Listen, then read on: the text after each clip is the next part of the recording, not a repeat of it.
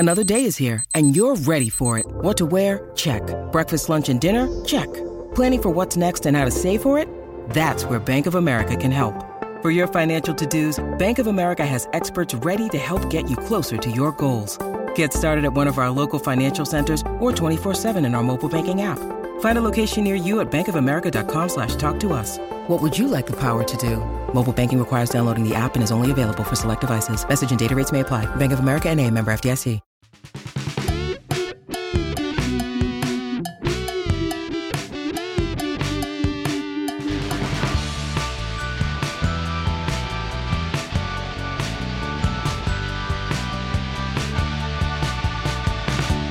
Hail cheaters, and welcome to the Always Cheating Podcast. My name is Josh. I'm here with Brandon. Brandon, how are you? If you can't be the best, Josh, you go out and you get the best. We have an amazing guest this week on Always Cheating. We are welcoming Jamie Piggott, who is the reigning FPL champion. And, you know, we all remember Euros 2020, and the whole song was, "It's Coming Home." Football's coming home to England. Well, FPL has finally come home to the home of fantasy sports. I'm talking about Sabermetrics. I'm talking Rotisserie USA. So, Jamie, welcome to the show, reigning FPL champ. How you doing today? I'm doing great. Thanks for having me on, both Josh and Brandon. This is, it's just fun to be on chat with you guys. So, yeah, I'm glad to be on. Right on. Yeah, thanks for coming on. I was talking before we started here about we're all in baseball hats, and it's just it's an American podcast when all of us are sporting our, especially me and you, Jim. We have the American dad cap going. It is. Brandon's more of a flat brim guy. I went 5-panel for this one. Wow. Hipster Brooklyn style here. Gonna go bike a half marathon after this. All right. Well, yeah, Jamie, I sort of told myself before this podcast started that I didn't want to do too much American centric stuff. Listeners from all over the place are going to listen to this podcast. But I have to say, it was extremely cool to have an American win the fantasy again. First time an American's won before. And, and it's hard enough for, you're located on the West Coast, hard enough for me and Brandon to wake up, at 7:30 a.m. or 6 a.m. if we want to check our teams before the deadline. But for you, I mean, we're talking about a 4:30 a.m. start time on Saturdays. So I feel like the degree of difficulty, it was especially high for you. And so, extra congratulations for you. And I guess just to start things off, how much did you watch last year? Are you watching those 4:30 a.m. matches? If it was a Tottenham game, I was probably watching it, or at least set my alarm to wake up to watch it. And then I went back to sleep. Yeah. Or I know about the in theory wake up. Or I fell asleep at halftime. That happens. Yeah. But I watch a lot of games. I watch probably most Spurs games across the season. And then even, as I think as the season went on and I was doing well, I got more engaged and was, my alarm wouldn't go off, but I have a 15-month-old and he would wake me up at 4 a.m. And then I'd be like, is Salah starting or is, what's happening? What the lineups are out? And then I'd just, I was awake. I'd go watch and I'd sit on the couch. And that's an interesting trick. I hadn't thought about that, but you never sleep with a kid, so especially those first 2 years. So I have a 5, almost 6-year-old right now. So Josh, I remember you had a down season when you had a newborn and you sort of blamed it on your irregular patterns of life. And now we can flip the script to maybe I'll never find an excuse I can't hunt down and pin on a bad season. Yeah.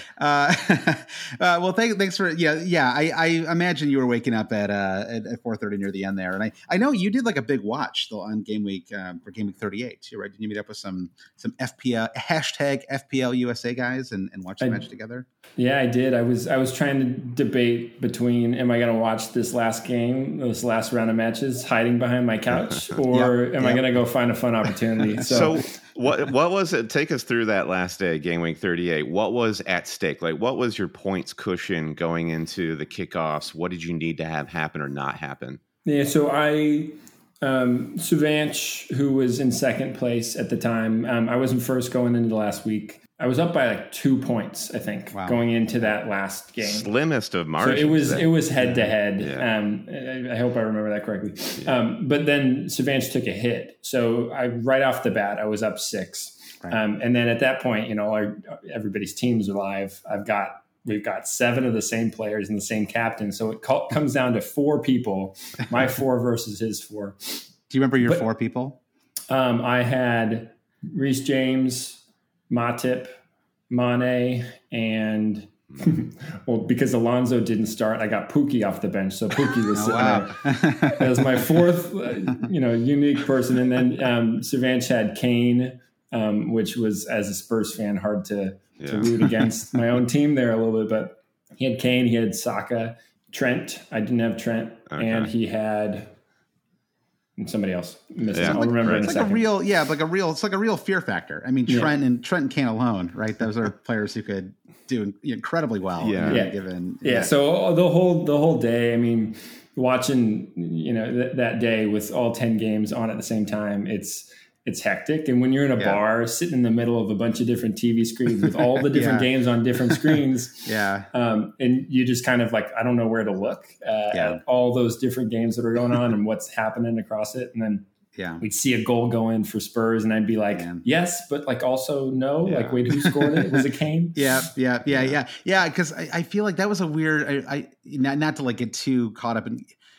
Because I won't remember the details either, and it'll just become like I was trying to remember a match from 3 months ago. But I feel like that was a weird one. Because I remember Son scored both of his goals like in the second, like within after like the 75th minute or something like that. And so it was kind of a strange one. But then Mane scored in the first half. I remember that. So, Mane scored early, so I had a bigger cushion because of that goal early, and that carried. So I kind of always had a decent cushion. I ended up winning by like 12 points. Oh wow! Okay. So a decent enough cushion that 12 points is a couple of goals across all those only 4 players. So it was I was kind of got off to a decent enough start that throughout the day it was just kind of like itching back, and then like Martinelli took a penalty instead of Saka, and I was like, that was awesome. Just little moments that were very exciting, or when Mane scored the second goal and then it was offsides. I remember that. That was a roller coaster. I captained him in game week 38, so that was an intense moment for me as well. I think it was a little bit more intense for me. It's hard to say. It's hard. You don't know the fire that I think you're. So did they contact you? Oh, I was just going to ask the same question because I'm like so riddled with anxiety. The moment I win, suddenly I'll be thinking like, well, do I reach out to them? Are they going to reach out to me? Like send them like an email like... best? Should I be on WhatsApp? Did men in suits show up with a giant Publishers Clearinghouse check? How does that go down? That would have been fun if they showed up with a check. It would have taken a couple of days for them to fly out and everything. Right. Somebody reached out via email because your email's in when you sign up for the game. And so somebody reached out via email and said, congratulations. And so what you won. So it wasn't very exciting. It wasn't like in advance. It wasn't like with when they wheel the Stanley Cup. Like the Stanley Cup is in the stadium tonight. No, it was much more anticlimactic than that. Fair enough. What do you win? It's funny. Like I think for so many of us, like the idea of winning is so remote that I'm not even 100% sure I know what you get for winning. Like, what was your probably like a Super Nintendo and a trip to Space Camp? Right, exactly. Spot on. So I get a trip to Space Camp now. I get a trip to go out to 2 games, awesome. 2 matches. So I think they cover a whole week of really lodging cool. and flight. So that'll be fun when I get that scheduled. And then kind of a bunch of swag. I got a PS5 and a Hublot watch. A handful of other kind of more swaggy things. They should tout that more. That's actually that's I've been trying to get a PS5 for like 2 years now. So, but at the same time, if you think about the magnitude of what it is that you do, and beat 9 million people, you walk away with a trip and a PS5. It's kind of there's other Dream Team and a couple other bigger fantasy things where you walk away with $50,000. That would have been cool. But I'll take the win and the notoriety, and I get to come be on podcasts. Yeah, exactly. The bragging rights alone are just like staggering to me. I can't even imagine. It really is true. I mean, did you? Okay, and we'll talk about action for people who are like, why are they not talking about anything real here? I am curious. Did you put it on your LinkedIn page? I did not yet, but I think I need to revamp that. I've got a pretty steady job that I haven't looked back at my resume, but I think I need to to just I think so. tweak that. It's a unique, yeah, exactly. And then you get endorsed. I'll pop out and endorse you after this. Perfect. I'll get a whole bunch of endorsements. I'll send out a link to Twitter. Everybody can come in and endorse me. All right, Josh, should we do some quick hit promo for the Very show quick. before we unlock Jamie's brain and get inside and check out exactly how he went about winning the game? So let's start off by talking about Patreon, which, we've had a lot of stuff going on to start the season, so we've pushed this off to the side, but we're getting a few new Patreons in, and we just think this is a great feature that we offer. If you like what me and Josh do every week, you want to say thanks and support what we do, get more FPL content in return, pay us a visit at patreon.com/alwayscheating. And what do you get in return? You can get an extra ad-free podcast each week. This week, speaking of hashtag FPL USA, we're going to be joined by FPL Black Wolf. Josh, you've been in touch with Black Wolf on Twitter. Anything you want to say about this upcoming show? Well, I mean, Jamie knows him better than I do. I think they watched Game Week 38 together, so it's a real hashtag FPL USA week for us on the podcast. Excellent. Yeah, we're also doing monthly Manager of the Month awards. You get an Always Cheating mug if you are on our Dean's list. We got Slack chat going 24/7 with a bunch of managers, as well as Josh and myself, our weekend review newsletter after each game week. Everyone in our top 2 tiers gets the new 22-23 season t-shirt. Ooh, it is a beautiful royal blue, Josh. And people are great enjoying design. them. People like it. Yeah. Simple, why don't you clean. thank our newest Patreon members, Josh? Yeah, thank you to, we have 2 new producers this week, Craig Jackson and James Conroy. And then also thank you to Daniel Eichenberger, Joel Tolbert, Andreas Lindholm, Goran Hendrickson, Jace Phillips, Kyle Bullen. And all Patreon supporters get a 10% discount to attend Fest in NYC. And as a reminder, we spent like 13 minutes. We actually did an entire podcast about Fest that's in our feed right now with Mark. We talked to Mark Southerns, and he was like, "I thought you guys had a good pitch last week. You just went right into it." He was bowled over by our because we're American sales pitches. We're Americans, and we cannot soft pedal anything. We have to just go all out for everything that we do. Yeah. So we can't help it. It's based in all Americans are salesmen. I'm convinced. But September 10th in Brooklyn is Fest NYC. You can meet the Cheaters, Fantasy Football Scout creator, and lots of other things. Mark Southerns, an FPL show guest in residence. That's my term, but I feel like that's what he is. Gianni Bertucci. You can take part in a live Q&A, halftime quiz, kick around at the indoor soccer/football pitch next door, watch all of Saturday's matches, and participate in a raucous post-match live recording. There's also a fest in the UK. So if you're listening now, you can ff-fest.com if you're in the UK, and £20 for a ticket, and your first drink is free if you purchase that ticket before the end of July. Perfect. All right, let's do a clean break here, Brandon, and we'll reset and talk to Jamie about how he won last season and what his plans are for winning a second time, back to back, like Virgil Trucks throwing back to back no hitters in baseball. Maybe it'll happen this year. We'll take a break. We'll get back and talk about it. All right, we're back. Jamie, thanks again for joining us. I broke this section up into 3 parts to, I guess, make it easier to listen to. I mean, I was thinking about people who are listening to this podcast, whether you're an experienced manager or somebody who is playing for the first time, or, you've played for a couple of seasons and you're like, okay, now is the time when I'm really going to try. And I'm not going to, like you often get the, I'm a huge, Fulham supporter, and I'm going to have 3 Fulham players in my starting 11 all season long. Like that's, that classic approach. We all kind of start that way. Exactly. Yeah. And so I thought we could talk a little bit about some advice. I mean, I thought just big picture here, elevator pitch, right?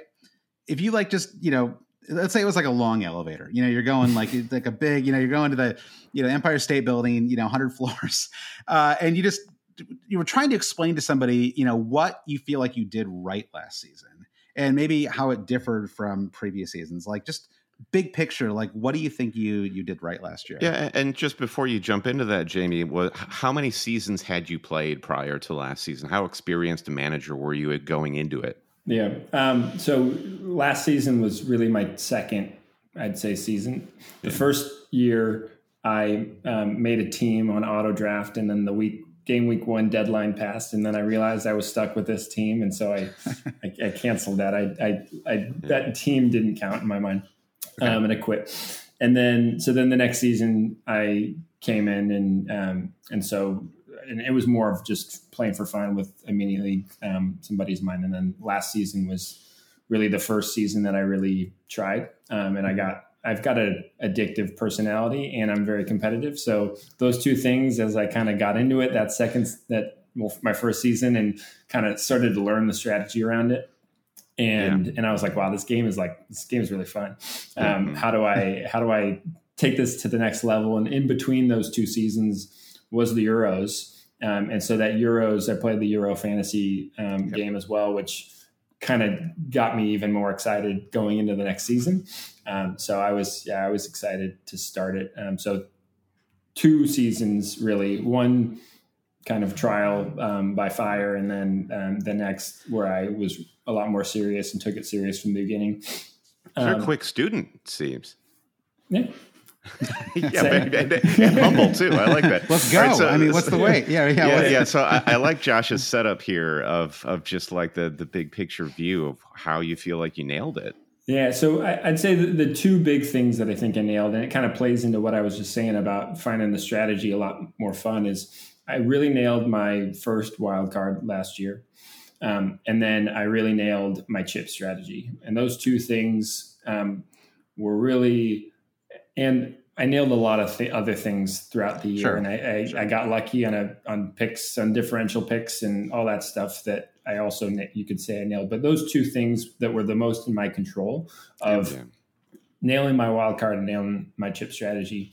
And both of those, the wild card more on a steady long-term basis. I set my team up for a really long time, and I was able to maximize and jump on a big at the back strategy that nobody else was doing, of going 5 premium defenders in week 8.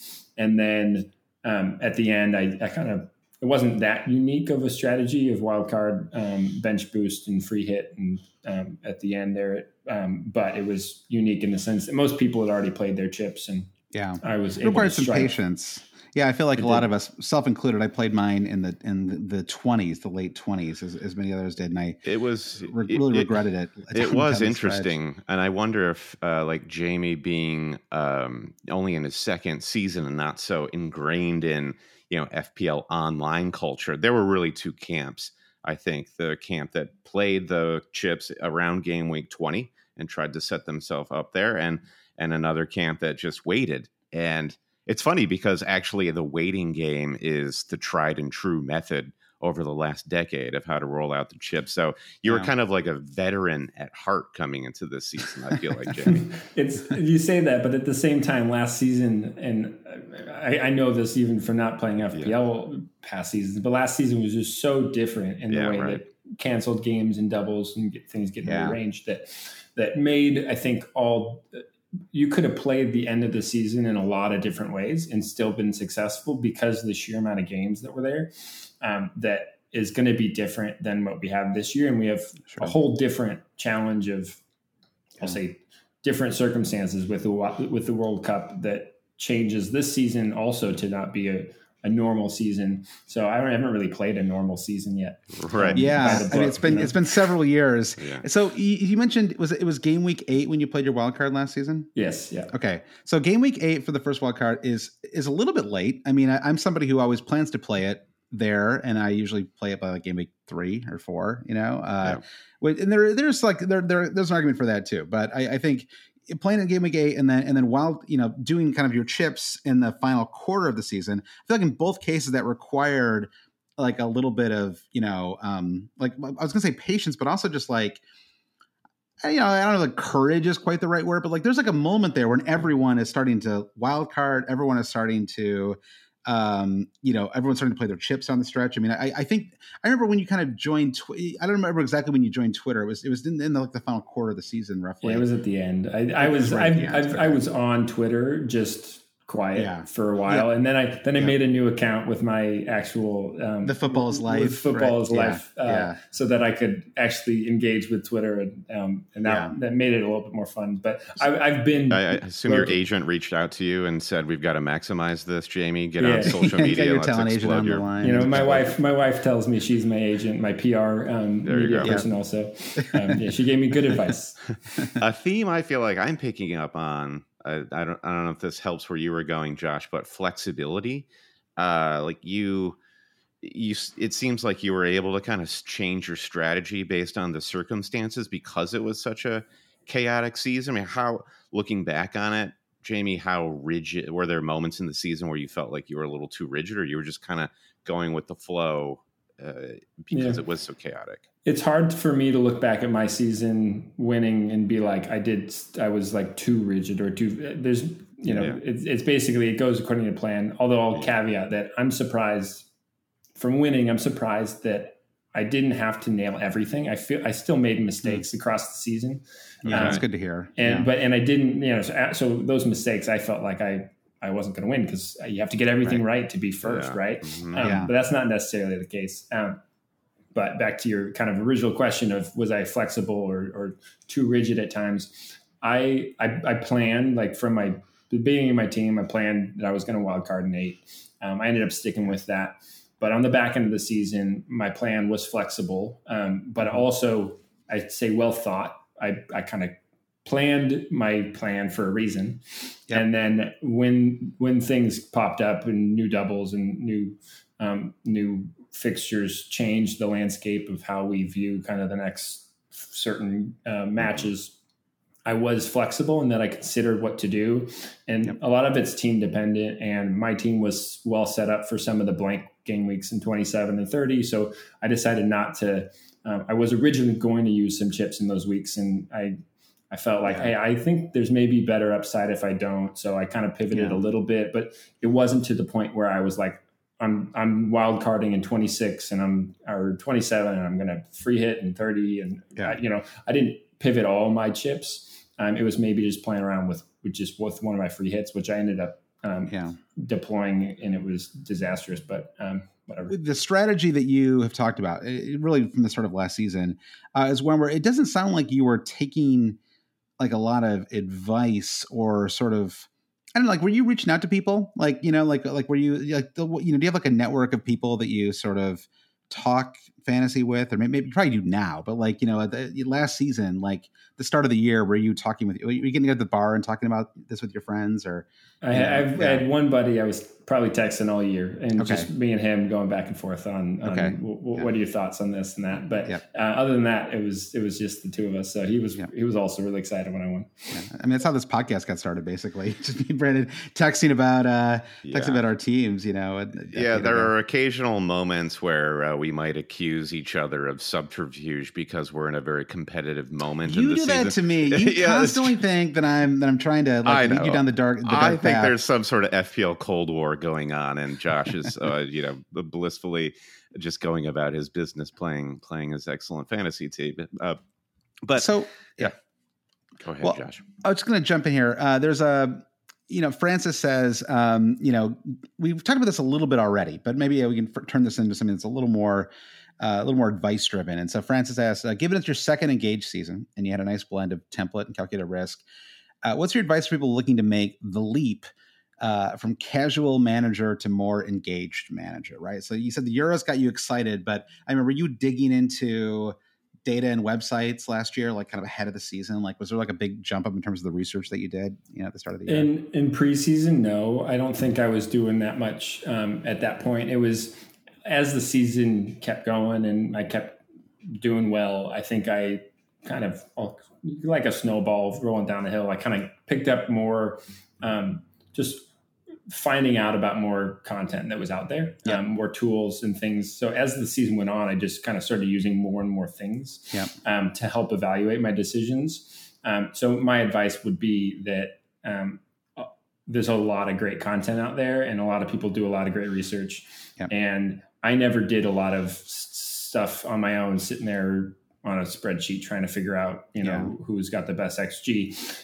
There's a lot of people doing it. Yeah. There's totally a lot of people doing it. And if you find the people who resonate with the style of play that you like and the style of things that you're looking for, whether it's analytics or eye test, and you gravitate to that. And, knowing your own game and what you want to do is also, I think, a big part of that. Like for me, I like having fun with it. FPL is a game and that. And, I didn't start the season with the goal to win win the game. Right. You know, that wasn't what I was trying to do. I was trying to beat a couple of buddies in my mini league, and I'm sure that's the case for a lot of people. And so, you know, finding a way to play the game within what you want to get out of it. And for me, it was fun. And people, you kind of joked earlier about people having, you know, 3 Fulham players in their team because they're a Fulham fan. And who said you can't win FPL with a little bit of team bias? You know, that's a true. Big Spurs fan. I was going against the grain and captain Kane and Son, even when Salah was banging in goals. So easier when it's a top 6 team. I think that's fair. Yeah. That's a fair statement. Mark Southerns, who was on the pod midweek, he's a Forest fan, and I think people who are supporters of clubs down there, it's the best to approach FPL as a neutral. Brandon's a Fulham supporter. I'm an Arsenal supporter, and so it's kind of a tricky. Well, even me, I feel like are we top 6 still? I don't know. I guess we are right now. We had a great summer, so you guys are having a great window and having some good preseason results. Meanwhile, Fulham today got spanked 5-1 by Benfica. So the Tim Ream torches are out. But Andreas started, so there you go. He did, and I think he got the assist for Mitro. I didn't watch the highlights yet. Okay, there we go. Corner kick. So there we go. 4.5. You love to see it. I like this question here from Honcho Phil. Josh, he wants to know. People love to say you can't win FPL in the first week, but you can lose it in the first week. So you mentioned, Jamie, coming into the season, you had no designs of winning. I want to know when the switch was flipped, when you're like, oh man, I actually could win this. It could have flipped as early as game week 1 if like a ton of people broke a century mark in points in game week 1. So how did your start go, and how did the sort of trajectory of your season take you to number 1? Yeah, I thought I did really well in that first week, and then I found out that, you know, everybody was doing well. Yeah, right. And so I ended up I was just outside the top 1 million, wow. and so it wasn't like I had a lightning fast start. I then stayed at like 900K for like 4 weeks. Wow. So it wasn't until game week, I think 5 or maybe 6 that I kind of started to make some gains, and I started to cut my rank in half like for a dozen weeks in a row. Wow. Okay. So I did really well starting there, and it was kind of time with my wild card and the 2 weeks leading up to it. But, you know, people say you can't win the first week. And I think that's totally true. Yeah. You can't really lose it either, but I don't think that that's a reason to just like play so safe that you're just trying not to lose. If you're really trying to win, I think, and I'll say last season was a lot different than this season in the fact that there were so many games backloaded in the schedule, that there were so many more points in the second half of the season that were available than in the first half. Yeah. But yeah, can you lose it on the first week? Sure. If you end up in the, 7 million, 8 million range, you're probably not going to be able to almost climb impossible. back as much. Yeah. If you're listening to this podcast, you're probably not going to be, 7 million. At the same time, because it's not just the points you lose out that week. That probably means you're set up poorly for the next couple weeks. Good point. So you're going to continue to lose points if your team is just is poor on paper.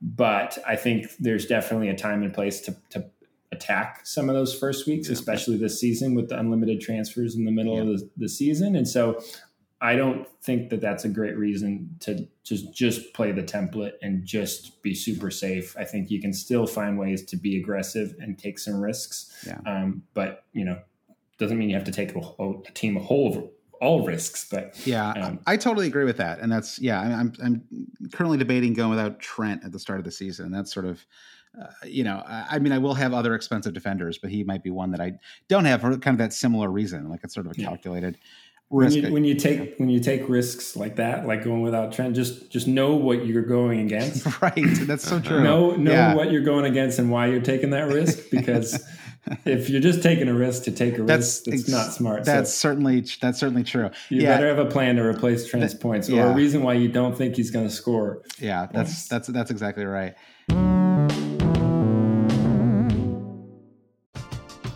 We're driven by the search for better. But when it comes to hiring, the best way to search for a candidate isn't to search at all. Don't search, match with Indeed. Indeed is your matching and hiring platform with over 350 million global monthly visitors, according to Indeed data, and a matching engine that helps you find quality candidates fast. Ditch the busy work. Use Indeed for scheduling, screening, and messaging so you can connect with candidates faster. Leveraging over 140 million qualifications and preferences every day, Indeed's matching engine is constantly learning from your preferences, so the more you use Indeed, the better it gets. Join more than 3.5 million businesses worldwide that use Indeed to hire great talent fast. And listeners of this show will get a $75 sponsored job credit to get your jobs more visibility at Indeed.com/Blue Wire. Just go to Indeed.com/Blue Wire right now and support our show by saying that you heard about Indeed on this podcast. That's Indeed.com/Blue Wire. Terms and conditions apply. Need to hire? You need Indeed. When you need mealtime inspiration, it's worth shopping Kroger, where you'll find over 30,000 mouth-watering choices that excite your inner foodie. And no matter what tasty choice you make, you'll enjoy our everyday low prices, plus extra ways to save, like digital coupons worth over $600 each week. You can also save up to $1 off per gallon at the pump with fuel points. More savings and more inspiring flavors make shopping Kroger worth it every time. Kroger, fresh for everyone. Fuel restrictions apply. A big theme in this preseason for Josh especially has been effective ownership, and you're trying to push that idea out of your mind, Josh. I know. Well, just to a certain degree. I mean, I just felt like it kind of got in my head too much last year. I mean, one of the reasons I was asking you, Jamie, all these questions about, what resources you were using and things like that, is I actually feel like there's a real risk that some people run of overdoing it, and kind of just listening to 13 podcasts a week, 8 YouTube shows, you're reading every article and Scout and Hub, you're hitting yourself with so much information that I feel like you run the risk of, not even knowing if your opinion is your own opinion anymore, because you're just so inundated with information. And so I'm trying to cut back on that a little bit this season. So I don't know. I feel like, you're probably kind of, I feel like you're about to experience that, right? Because I feel like you've just met, I feel like you're meeting a lot of people. I see you chatting with people on Twitter and stuff like that. And so I feel like you're about to hit that, what do I have to cut out? You're the resource now, Jamie. Yeah, you're the resource. Yeah. I'll admit, I am feeling that way a bit of, last year, one of the things I had was I was watching and consuming content, but I wasn't, engaged in it. Yep. And I'm finding already that I'm having a similar feeling of I need to, I'm not trying to tinker with my team too much. I'm trying to just wait at least until the end of the later when we have a lot more information to really nail down what I want to do. But the more stuff you consume, the more different ideas that get planted, and you're like, oh, so-and-so thought that was a good player. And now then you just, then your brain, your subconscious thinks that it came from you. You're totally right. It's spot on that. Yeah. So I'm trying to figure out how to do that in the second season with a lot more eyes on my own team than nobody's ever looked at my team except people in my mini leagues. Well, the beauty is you really could finish 1.99 million this year, and it would be it wouldn't matter, you've ascended to the top. And yeah, I don't know. Yeah, exactly. I don't know why. I could have gone a little higher there. So you mentioned before, I think this was another a conversation you'd had. You said that you spent, I think it was about 30 minutes of PL time each week. And I'm not sure. I'm sure that was cranked up near the end. How could it not? But are you going to try to set some personal limits for yourself this season? This is how much content I'm going to consume each game. This is how much time I'm going to think about my transfers. Is that something that you've already started to put some thought into? No, I haven't thought about limits. And I think, and although you say that, I probably did say that, but I feel like it's probably more, I would just throw on a podcast during my drive. I've got a 30-minute drive, and I think that was what it was. It was I've got a 30-minute commute that I would throw on a podcast and I'd listen to it. Yep. But if you add up all the days, I'm sure it was more than 30 minutes a week. Yeah. But I'm not going to try to limit what I do. I've got a family and I've got a job, and those kind of take priority in my life. And so it's what can I do to fuel this hobby and, the fun of the game outside of that. And commute time is a good time to do it. I probably won't add a limit, but it's just within the constraints of, what are my priorities. Also sounds better if you say it's less. It's like a Dama Troyari claiming he never lifts, It's like, yeah, easy to say that when your body looks like that, right? So, I don't spend that much time thinking about my FPL team. I guess I finished number 30, one. 30 minutes a week. I don't know. It seems like I'm doing all right. Much more than that. All right, so we started to talk a little bit about data, and I think that one of the things that was really helpful for me last season, we had Surtalp Chai on, who's an American-based kind of data whiz, really, really smart and friendly with his time, and I was starting to get like a little stressed out by how much data there is in fan. It's like, last year was like the real like data explosion, right? Like really smart, great sites like FPL Review and like all these places that you can basically like punch in your team and they'll spit out like like the sort of like the correct answer. It's like, what's the question is, what do I need to do this week? Here's the answer, and I don't really want to do that. And so Surtalp was like, there's sites like, like Football Reference where you can just pull like XG data really easily. FBref.com. Right? Or goals against, like all sorts of like really useful data you can just get, freely. But I'm just curious, I don't want to say eye test, right? Because eye test to me is almost like a simplification of what is like a series of, combination of match watching and articles. And, I feel like all that sort of falls into the eye test. And I think that oversimplifies things a little bit. But, how heavily are you factoring in analytics into your decision making? And maybe, how does that compare to how much time you're spending on making assessments based on what you've just watched, right? Like what you've just like kind of, seen and like opinions that you formed just from watching matches. Yeah, so I would say one, I do watch a lot, like we kind of chatted about earlier, and watching a lot of games. And if I don't catch a game because there's multiple on, I'll probably, during my son's nap, I'll throw on the extended highlights or watch a little bit of just to kind of see kind of what's going on, how so-and-so scored. Or, was it a deflection? Just kind of know what actually went into that number. There's a number, but like how did they get that number? Sure, context. So right. I think it's a big balance between, at least the way I played it, a balance between analytics and, using the eye test, using just what you see on the pitch and watching games and seeing kind of what positions people end up in.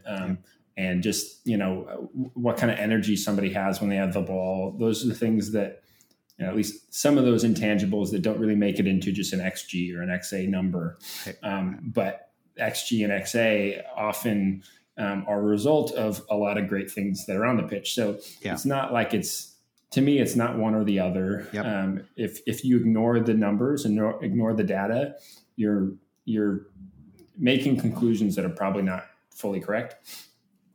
Because the data is a good model and a good metric for a reason, because it is the best predictor that we have. And so I think I really took a balance of the both. I'd see something, I'd, make a short list of kind of moves that I want to do in the next couple weeks. And I was always kind of planning a couple weeks out. Mm-hmm. And then I'm always checking kind of, does this make sense from an analytics perspective? Yeah. And sometimes using analytics to find players, but I never, plugged into FPL Review and saw the transfer and was like, that's what I'm doing. Yeah. But I did sometimes do that just to be like, is there something I haven't thought about? Yep. Does that maybe give me an idea that I maybe wasn't thinking about?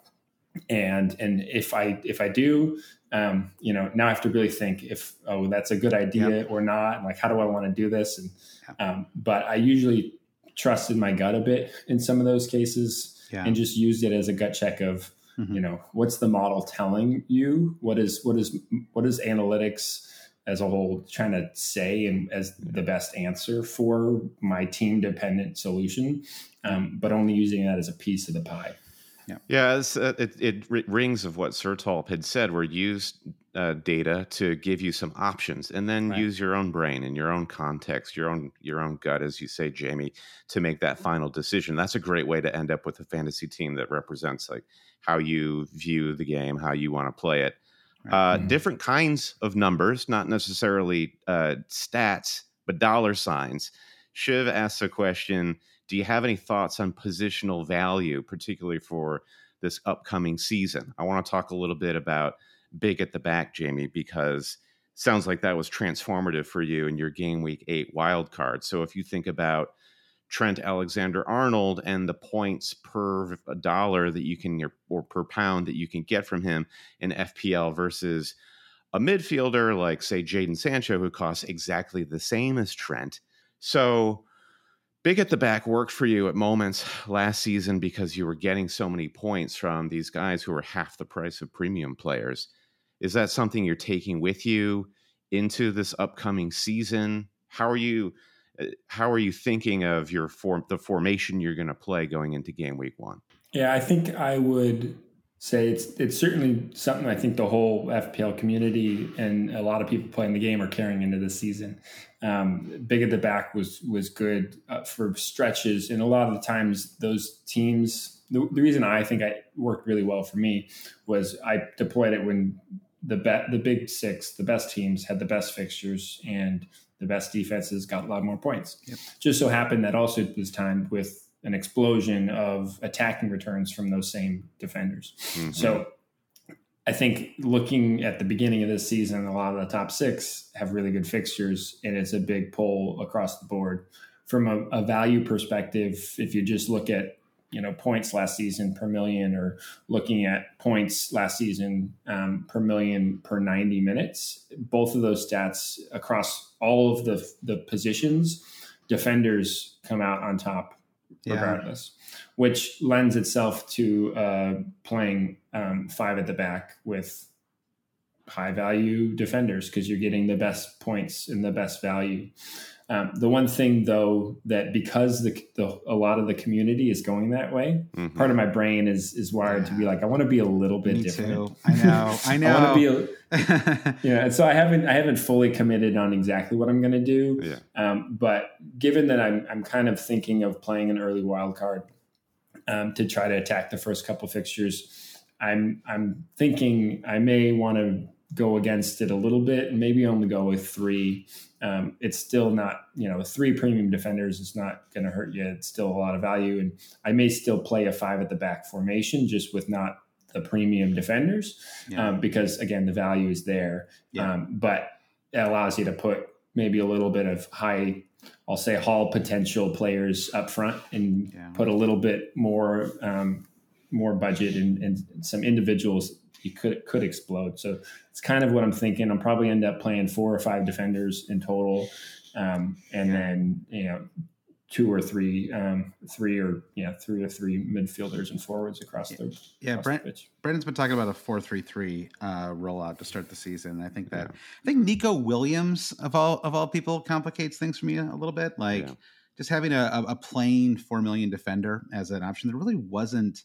I mean, you had Tsimikas at the start of last season, but just having a player represents decent value as a possible 5th defender is very enticing to me because it does open up more money that I could in theory spend up front. And we talked a little bit on last week's pod about how last season was a forward catastrophe, and in some ways you can kind of go back almost player by player and figure out why that may have happened, and look at some of the new additions and make an argument at least for spending more money up front than you did last year. So I think you're right. I think there are different ways to play it. I'm starting to get sucked into the going heavier at the back than I kind of want to, just because I think, I guess like you were talking earlier about not being stubborn. And I feel like for me, I have to remember that I just want the best team and that I don't have to prove something to the, to the fantasy, that you can win this other way. I don't, it's just, so Brendan, I think I cut you off though. Sorry about that. No, 4-3-3. I think it's last season. Were the defenders flattered by how poor a lot of the attacking options were? They probably weren't. I mean, just look at how Reece James did. Nobody flattered him except himself. But I think we'll know so much more when the season starts. The cheap defenders who can enable a really flexible 4 or 5 at the back, like John Lundstrom. We don't really know the capability of John Lundstrom before the season actually started. And Nico Williams, we're pretty confident he's going to start, but is he going to generate any points? So who was the Brandon Williams who went from Manchester United to Norwich, and everybody was like, check this guy out, 4.0, Manchester United, started a few games for for them. He's going to come to Norwich, and he's going to be a fixture in everybody's FPL squad. And he wasn't. It was not a good season for him. It's a damning comparison. I hadn't even thought about the Williams versus Williams. I mean, I think Nico Williams, I think, has proven a bit more. I would suggest Trent doesn't get rested very often, so it's hard to say, really. But, yeah. Well, just looking at what he has done at Fulham in a half a season, I think he's ready for the upgrade. Where Brandon Williams is coming out of a weird situation there at United. So anyway, I think the 5 at the back is very theoretical before we actually start seeing the football being played. I mean, similarly to the Haaland debate. I mean, what's the read on Haaland right away, Jamie? Are you like, man, this looks fun, I got to get on this train? I'm trying to figure out how I can fit him in, but he's a maybe for me still. I think I'm big on Kane this year. I think Kane's the end of last season, the second half of the season under Conte, with the energy and the desire to do well, which typically drives Kane, I think is telling for this upcoming season. And so I'm big on Kane. So I'm trying to figure out, well, do I bring in Haaland as well? But if I'm comparing the two, I'm leaning Kane for right now, even though week 2 against Bournemouth is a bit scary for a non-Haaland owner. Yeah, and then I believe it's Forest at home 3 weeks later too. So it's a tricky, Okay, so you're tricky. We have to take advantage of your Spurs fandom here. The big choice is Kane versus Son. Is it a choice? Would you have both to start the season? I'm intrigued by this idea, Jamie, that you're just going to start with this like crazy, like one arm bigger than another team to start and then wild card out of it to take advantage. Like, are you thinking of going both Kane and Son together? I think that might be too much just because of the Chelsea fixture in week 2 that is not ideal.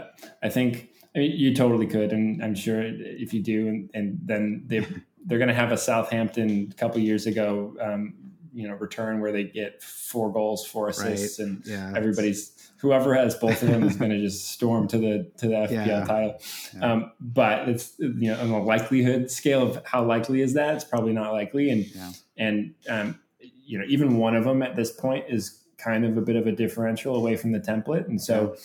Going back to risks and taking risks, I'm probably not going to go both. And on the basis of the 2, I think if I'm going to put a 12 or 13 million midfielder in my team, it's probably going to be Salah because he's got Fulham, he's got the fixtures. Yeah. And I get that Spurs cover with Kane up top. Mm-hmm. And so I think that's probably where I'd go. Yeah. If I was going between the 2, I'm leaning Kane, but that doesn't mean Son's not going to be just as good of an answer given the extra goal or extra point for a goal. And it's a tough call. And, it's even though the prices this year are lower, you can fit a lot more in your team. It's still tough decisions. Yeah. Except for Son, right? He's like the one guy who got the big bump. I mean, I still think Salah should be like 15 million in the game, and it would lead to some much more interesting decisions, I think, going into the season if he was, incredibly expensive. I was rooting for prices to be higher. I think it makes us take bigger decisions. Now you can squeeze a lot more in, and I mean we're still here debating, who we're going to put in. But if you look at the template, a lot of people have a lot of players in the template, and they're over 40% owned. So I think that's because of the prices. If they were all a little bit higher, people would start to go, I can't fit all these people in. I have to choose one or the other. How am I going to tackle this? Yeah. And then there's more opportunities to, find those gems and find, I'll say, differences in your teams. In many ways, Spurs is the easy team because you've got 2 options, pick one, and then you get to Manchester City where there are many different ways to go. Many paths lead to death, certain death. Like, I don't know if you read Choose Your Own Adventure books the way I did. It was always fun to find the path to where you die. Oregon Trail, there's But you died of dysentery. Right, exactly. Yeah, right. The people who want to live in the Choose Your Own Adventure are going to go Kevin De Bruyne or they're going to go Haaland. And the real risk takers are now looking at the mid-priced mids and Foden and Grealish and Mahrez. your journey last season with Manchester City, Jamie, was there?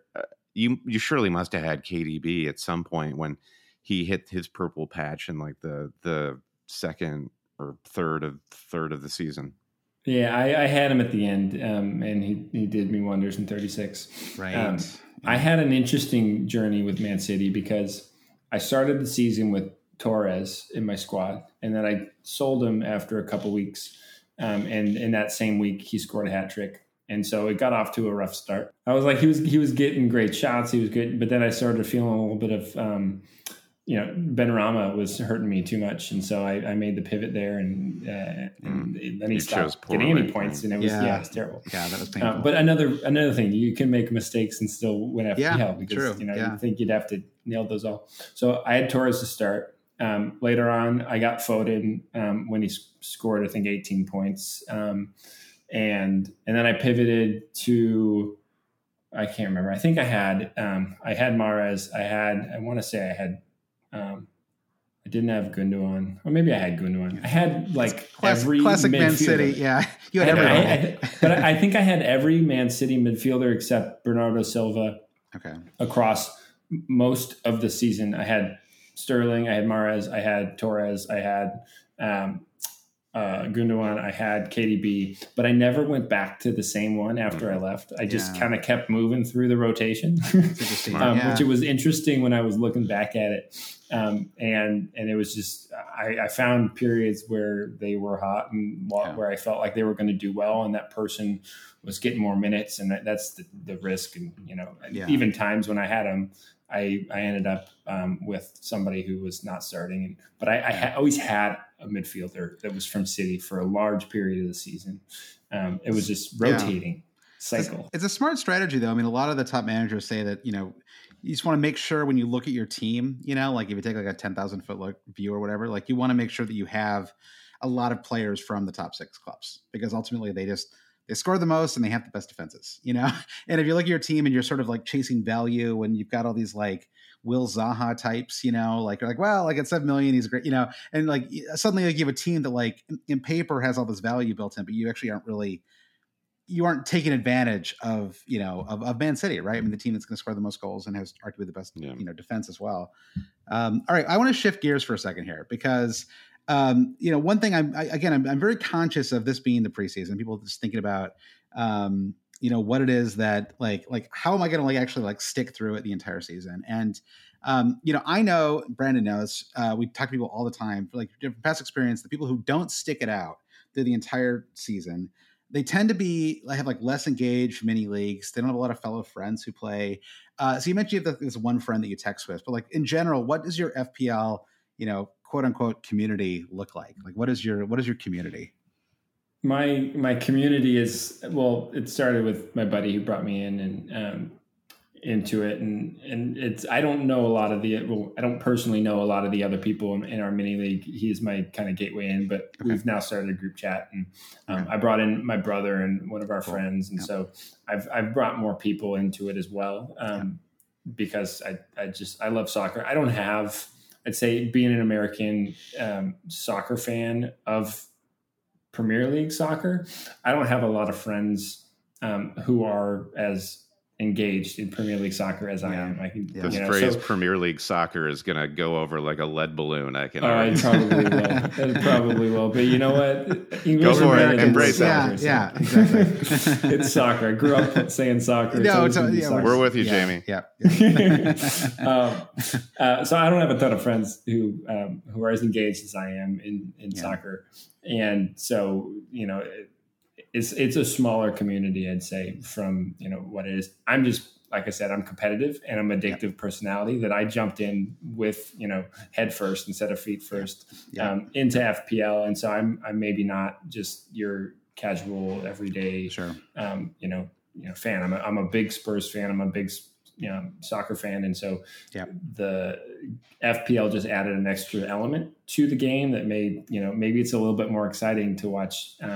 You a San Jose Quakes fan, Jamie? What's your allegiance there in California? I'm not a Quakes fan.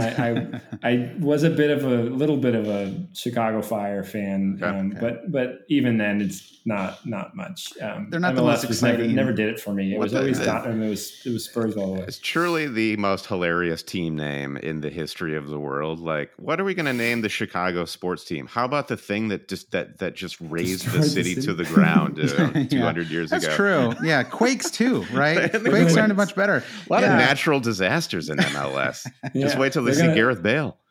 They're going to come after all the other teams with the natural disaster. Yeah, exactly. That's like the new. Yeah, I guess it's better than like aping like Real Salt Lake or whatever. Yeah. All right. Well, I think I think that makes a lot of sense because I had a similar upbringing. Growing up in the Midwest, I didn't have a lot of players. I didn't even like the kids who played soccer, to be quite honest, in my high school. And so for me, which was what Brandon did at his school. We would not have been friends back then, Josh. But I feel like I jumped into the Premier League and fantasy with a sports fan's obsessiveness, like with this, I was a gigantic sports fan, and I'm also very competitive. And so I feel like anyone listening who maybe hasn't really done this before, it's like the skills translate. Like if you're good at NFL fantasy, like you're probably going to be good at this. If you're good at, like if you're good at business, you're probably going to be, like I feel like the friends in our mini league who do well are just, they're probably like pretty data friendly, and they're also big sports fans. And like if you have those two things, like that's almost enough for you to really put together a really solid season. I'm thinking of our friend Dave here, Brandon, who's just sort of Dave, and Jeff, who won our mini league last season too, I think is a similar profile to Dave. It's true. Yeah. Josh and I have this podcast where we meet hundreds of people, but in the mini league that we were just talking about, it's so interesting talking about community or being somewhere where you only know maybe one person. Like we have our league of just friends is quite small, and it's often somebody comes to us is like, hey, I have this really close friend who lives in a suburb and doesn't know a single other soul who follows the Premier League. Can they come join? And that's great. I mean, I feel like those people just like dot the map of the United States.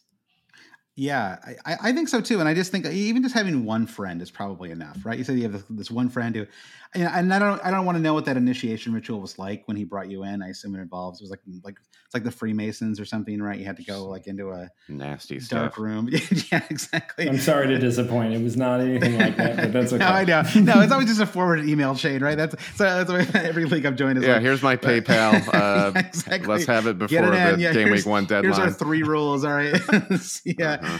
All right. Well, but I do think it's important to at least have somebody, and like it's like because I brought my brother into our fantasy league too. It was a very similar experience. And I think it's like you want to keep engaged. We actually had a moment like 5 years ago where we basically had to reset our mini league because it was this mix of like all the kind of old friends we played with and like people we'd met through the podcast, or like there's friends that we made, and it didn't work anymore because they weren't talking to each other enough, and so it was like it's fun to be in a couple of leagues where like everyone is at least, or not even everyone, but at least like 4 or 5 people really care about winning, like I think that's really valuable. And I've said before, if you can't find a group that big, at least start a head-to-head league with somebody. Right? Like find like one friend that you can just do. Brendan and I have this thing we call the $50 Cup, where we just, put in $50 every year. And it's just like, that's just a thing that we compete against. So every week I sort of check my score, and then I kind of know what Brandon's score is too, and it's just this little bit of juice, that sort of brings a little extra layer of fun each week. And so I think that, for anybody who doesn't have that kind of community, just find one person. I think that really, really can be helpful.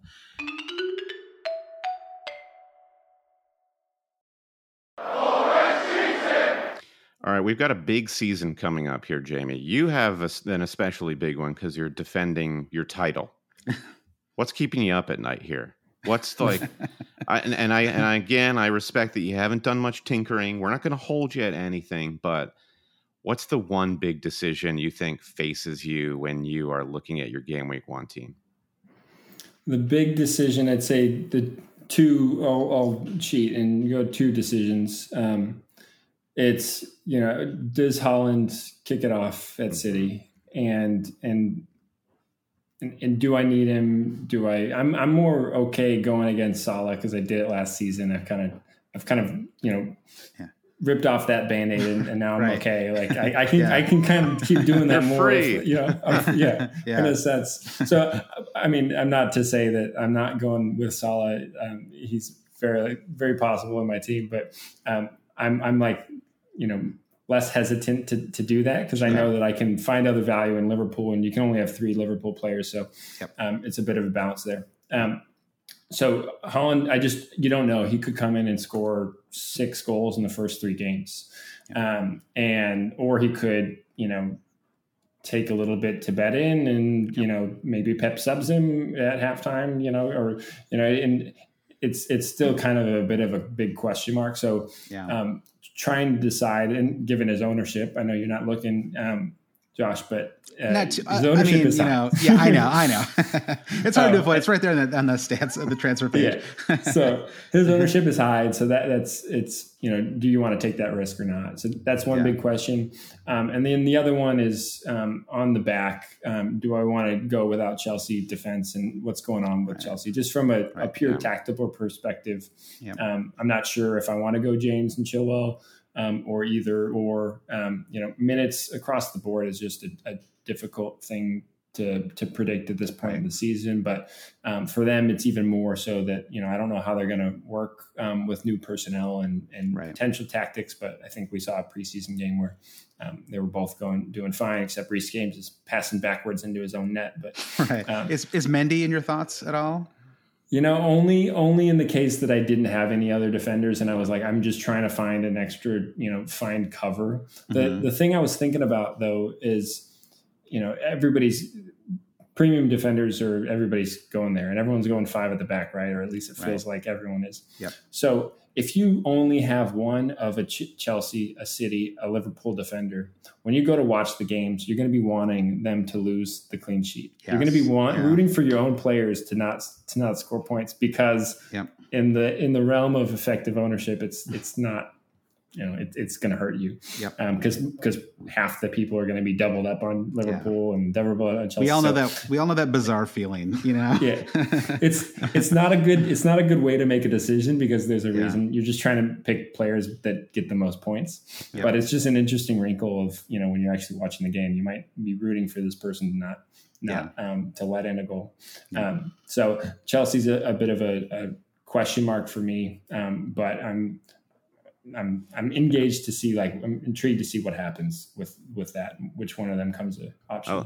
I like how you mentioned Haaland maybe getting subbed. Something I hadn't thought about was, of course, Pep is the alpha in the locker room at City, and Haaland's the new guy. Even though he weighs a lot more than Pep does, Pep's gonna make sure that he knows who's boss. And it's interesting. Then you look at Kane. Kane benefits from kind of being the alpha at Spurs for a long enough time to where when Antonio Conte comes in, and I guess the only other word I can think of to describe Conte is alpha. Seems like a pretty high octane guy, but yet Kane has enough sway. Son was chasing the golden boot, and Kane still took the pens. That tells you everything about Kane's alpha status on the team, right? Just be careful because there was a real tactical team victory at the end of that season, on that end of that game, that it was like win is first, but then Son second. I bet you that's true. If they were up 3-0 and Son was still looking for another goal, Son would have taken that pen. He was clearly being fed the ball there at the end of that match, which was actually fun to watch. It was. Yeah. Did you Kulusevski has this awesome interview that he did talking about, his when he got that ball. And for those of you guys who didn't watch, he has a almost one-on-one with the goalie, and he is trying to figure out what to do. And he sees Son, and he tries to pass it to him, but it's like kind of confusing, and he kind of fluffs it, and he doesn't know what he's doing. And he had a great interview where he talks about it. It's you should check it out. Okay, I will check it out. Yeah. Do you think? Okay. And as a Spurs fan, I'm a little confused. I still find it hard to believe that, because Richarlison would typically play, on the left side, in a front two at Everton, with Dominic Calvert-Lewin. Obviously, the left side is Son's side, right? I mean, so. But I also I just find it hard to believe that Richarlison is going to come in and sort of be just the de facto, sort of super. He's the new Bergwijn. Yeah, exactly. The new, exactly. Or not Bergwijn, but just like Berbatov, right? Like some like super sub, forward that comes in. So like, do you think is there a version of that front line where you have Richarlison, Son, Kane, and then you've got Kulusevski in like a right wing back role? Like, do you think that's a possibility this season for Spurs? I think only if they're chasing a game. I don't think they're going to throw out a starting lineup with all four of them in it. And I don't think Kulusevski. Spurs had Emerson Royal and Doc injured. Doc was injured. Royal was kind of struggling, and Conte still wouldn't put Kulusevski in right back. Yeah. I wouldn't. And now that they went and signed Jed Spence, he's talked about putting Lucas Moura there. Right. I wouldn't worry about Kulusevski being a right wing back. I think this year is different than last year that they've got Champions League. They've built a lot more of a depth, and Conte is going to use it with 5 subs. They're going to be rotating. There's going to be rotation in the Premier League. In a game ahead of a Champions League game, you might see Kane sit or get pulled off at 60, and 30 minutes is, there's going to be some changes, and there's going to be injuries, and Richarlison is going to get his minutes. Okay. It may not be as part of the first 11, but Conte is going to rotate, which is kind of a little bit of a worry, more so this year than last year when Conte is rolling out the same 11 7 weeks in a row. So we're going to have to adapt a little bit to what we see there as we see how he actually uses him. But I expect it's going to be in kind of multiple positions across the band, and playing with different formations, or maybe Kane and Richarlison up top and somebody more in the 10 role. And we'll have to see. He's not just going to be sitting on the bench all year. Fair enough. Yeah. I mean, I guess Pep has figured out how to do this, right? Like he's extremely talented players who just have to find their spot. Right. And players get injured, obviously, too. I mean, especially. Yeah. Well, as we wind things down here, I feel like we haven't really talked enough about Liverpool. And Jamie, you did mention that you were among the few and the brave who dumped Salah when he lost all his form during the latter stages of last season. Like, I tip my hat to you. Is he that Fulham fixture alone? And need I say again, 5-1 loss to Benfica. Still haven't signed a center back to replace Tim Ream. Gazzaniga in goal. This is like Gazzaniga is the second coming of Jed Steer. We all saw what Lukaku did to him at the early stages last season. So, I cannot wait to captain Salah in game week 1. I'll just be straight up with you. Yeah. But okay, so you will keep Brent's kind of a self-hating Fulham fan. He's a I'm trying to get my British passport. Basically, is how that works, right? So Salah's still on the table for all of us, including you, Jamie. What's your beat on Liverpool after seeing what Luis Diaz did at the end of last season and looking at their defense? Any thoughts there? Yeah, I think the defense is great. I think this year as the team as a whole, it'll be interesting. I think City's taken a clear leap forward with Haaland and Phillips. That Liverpool, it just remains to be seen if they got Mane left, and so there's a little bit more change there that makes it so that makes me think that they're not going to just match City toe-to-toe again. And maybe there's a little bit of a step back, but Liverpool's still going to be great, and they're still going to be in all of our teams for the FPL season. Yeah. Their defense is still great, and their defense is one of the things that hasn't changed much at all. We've got all the same players, and so I expect their defense to do well, and Trent and Robbo are still going to do well just like last year. Yeah. I think the attacking dynamic and who gets the minutes is the biggest question. And does Nunez come in? Is he an option? Probably not at the start, but he might be. And we just got to kind of see how Pep or how Klopp uses him and what places, what formation, who's getting the minutes, and how are they playing together. But I like Diaz, and maybe that's just because I had him at the end of last season and still living in last season. I feel that way. I feel that way a little bit too, though. This word you keep using, Jamie, energy. And when I look at Luis Diaz, that's all I see. It's like pure good vibes. He hit the ground running as soon as he came in the league in January. Looked impressive. That many think the fact that he's in a lot of people's teams speaks for that. Yeah. But for me, the big question is: do you go Trent, Robbo, and Salah or Diaz, or Salah, Diaz, and Trent or Robbo, one of the two? So do you do the two Liverpool attackers or two Liverpool defenders? And which way, because you can only choose one of those two, which way do you go? And so that's I think a question a lot of people are going to have. That's where I am right now. You're going Allison and goal, Josh, and then the backup, what's his name, the Irish guy, that's Kelleher. That's my two. I've got Allison and Kelleher. Got that goalkeeper position locked. Yeah. And then I like a couple defensive midfielders in my 11 too. So I'm going to go, definitely. Fabinho maybe. Yeah, Fabinho. Maybe a Naby Keita, just to mix it up a little bit. Nice. Yeah. All right. Final question. Is there anyone you're just like fading this fall? Like you're just like I'm not interested. Don't want to, like, everyone's talking about them and I'm just not feeling it. It sounds like you're trying to be pretty nimble early on, but I'm just curious if there's like a player that you've heard, like a name you've heard bandied about, and you're like, I'm not feeling it. Neto, perhaps. No, a lot of the people talk about are all good options because they're good options. Sure. And my past history of starting, I didn't start that well last season, so I'm almost looking, how can I start better than I did last season? Right. And a lot of people went kind of heavy on the template last year, but at the same time, I'm kind of trying to play things different because I want to find some enjoyment of hitting on a differential or different. Yep. What's fun when you're just hopping in the river and going along with everybody else.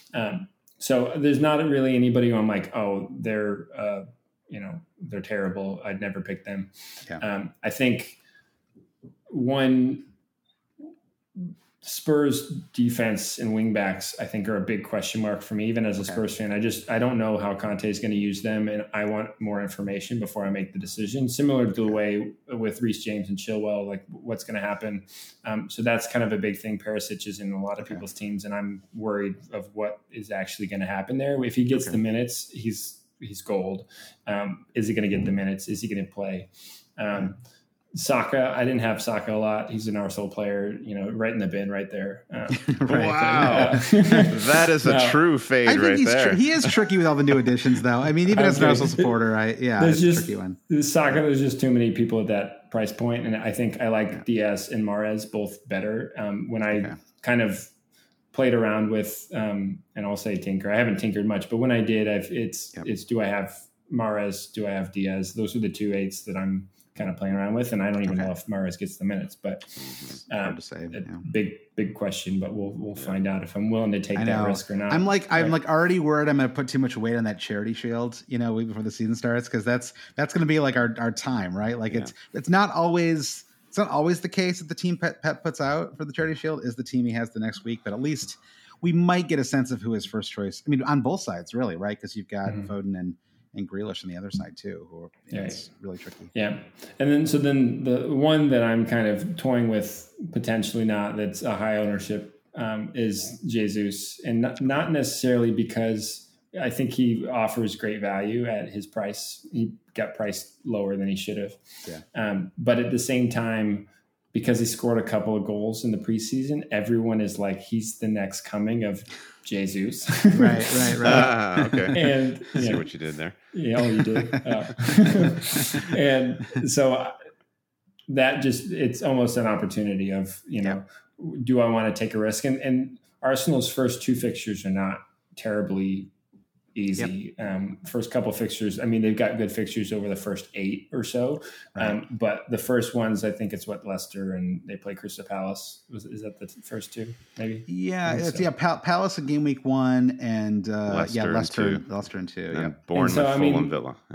Yeah, then it gets good, but so those first 2 weeks, I may be more I can afford to sit back and see if Jesus actually hits the ground running once they play competitive games. Yeah. So just a high ownership opportunity to go against, but also know that you're again, like I said, know what you're taking the risk against, and you could get hurt, but have a reason for it. So it's fun to fade somebody, and that's why I like going without Trent. There's a part of me that wants to do a Robbo, Trent, Salah, Liverpool 3, and it would just, I don't know. But I can't tell if it's just the sheer thrill of like not having a highly owned player.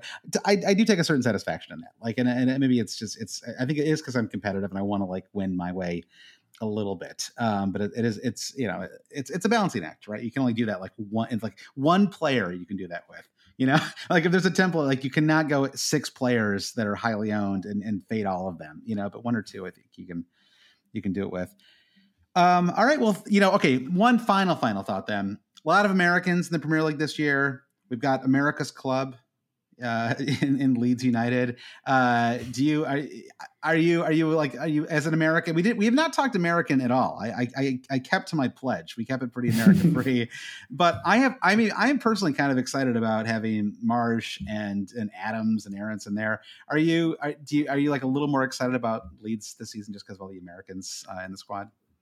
I would say more excited about them. Yes and no, because I loved watching Rafinha. And so seeing him not in the Premier League, I think is a bummer. It's true. Yeah. After that long drawn out, we don't have to, you probably do a whole pod about what the heck Barcelona is doing these days. Oh, totally. Yeah. They just got Lewandowski too, like somehow. Yeah. But so I liked enjoying watching Leeds under Bielsa and his tactics. I think Marsh comes in and gives them a new energy that they really needed. Yeah. And so I'm looking forward to seeing them, and it's nice to see some Premier League, Americans out there. Although it does seem like Leeds are being a little bit excessive, but we'll see how. Yeah, I know. Yeah. Brendan's not the biggest Adams fan. I mean, I am excited about Aronson. He's a younger brother who's really good too. It's tricky, like you say, Jamie. Like, when is a Premier League team or any big team playing the American marketing card, because we are such a huge broadcast market? It's like all the college sports realignments of the divisions and all that. It's most of the top 6 guys, they do it with their backup keeper, right? There's a lot of American backup Matt keepers. Turner is probably the way you want to go in that situation. Exactly. Right on.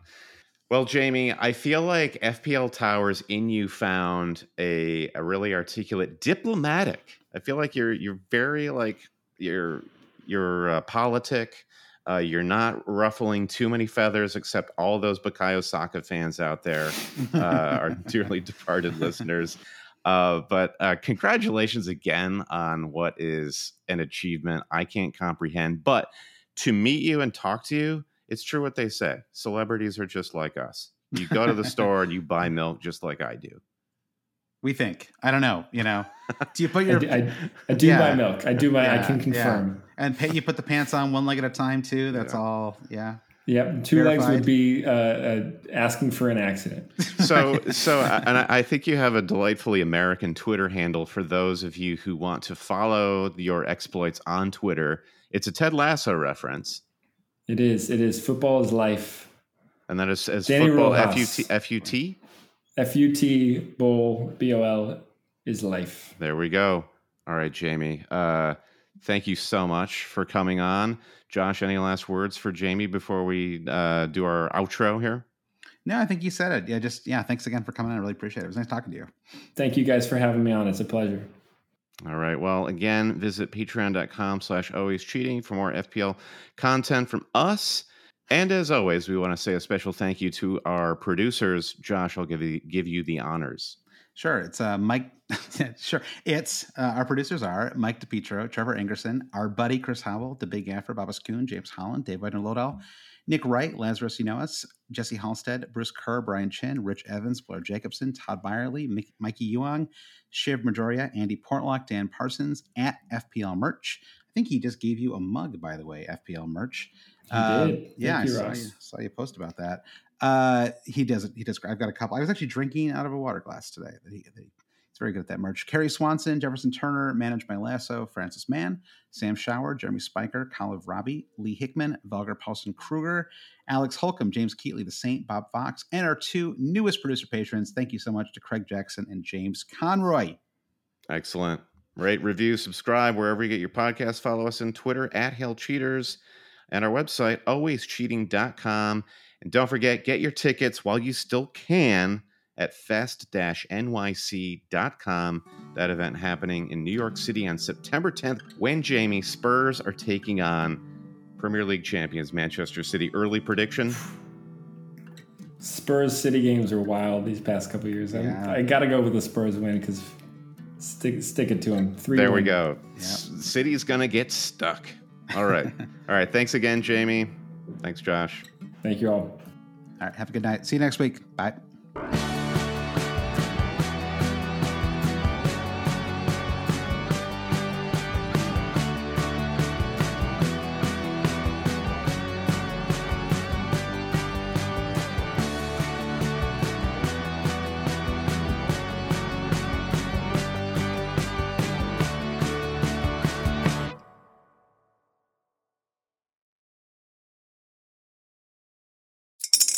Spring is in the air at Littleton Coin Company, and we want to help you brighten your collection. Visit us at littletoncoin.com all month long to enjoy 15% off your purchase. With a wide selection of coins, paper money, supplies, and more, Littleton Coin Company has something for every collector's taste. Use promo code SPRING at littletoncoin.com for 15% off your purchase all month long. Restrictions apply. Littleton Coin Company. Serving collectors since 1945.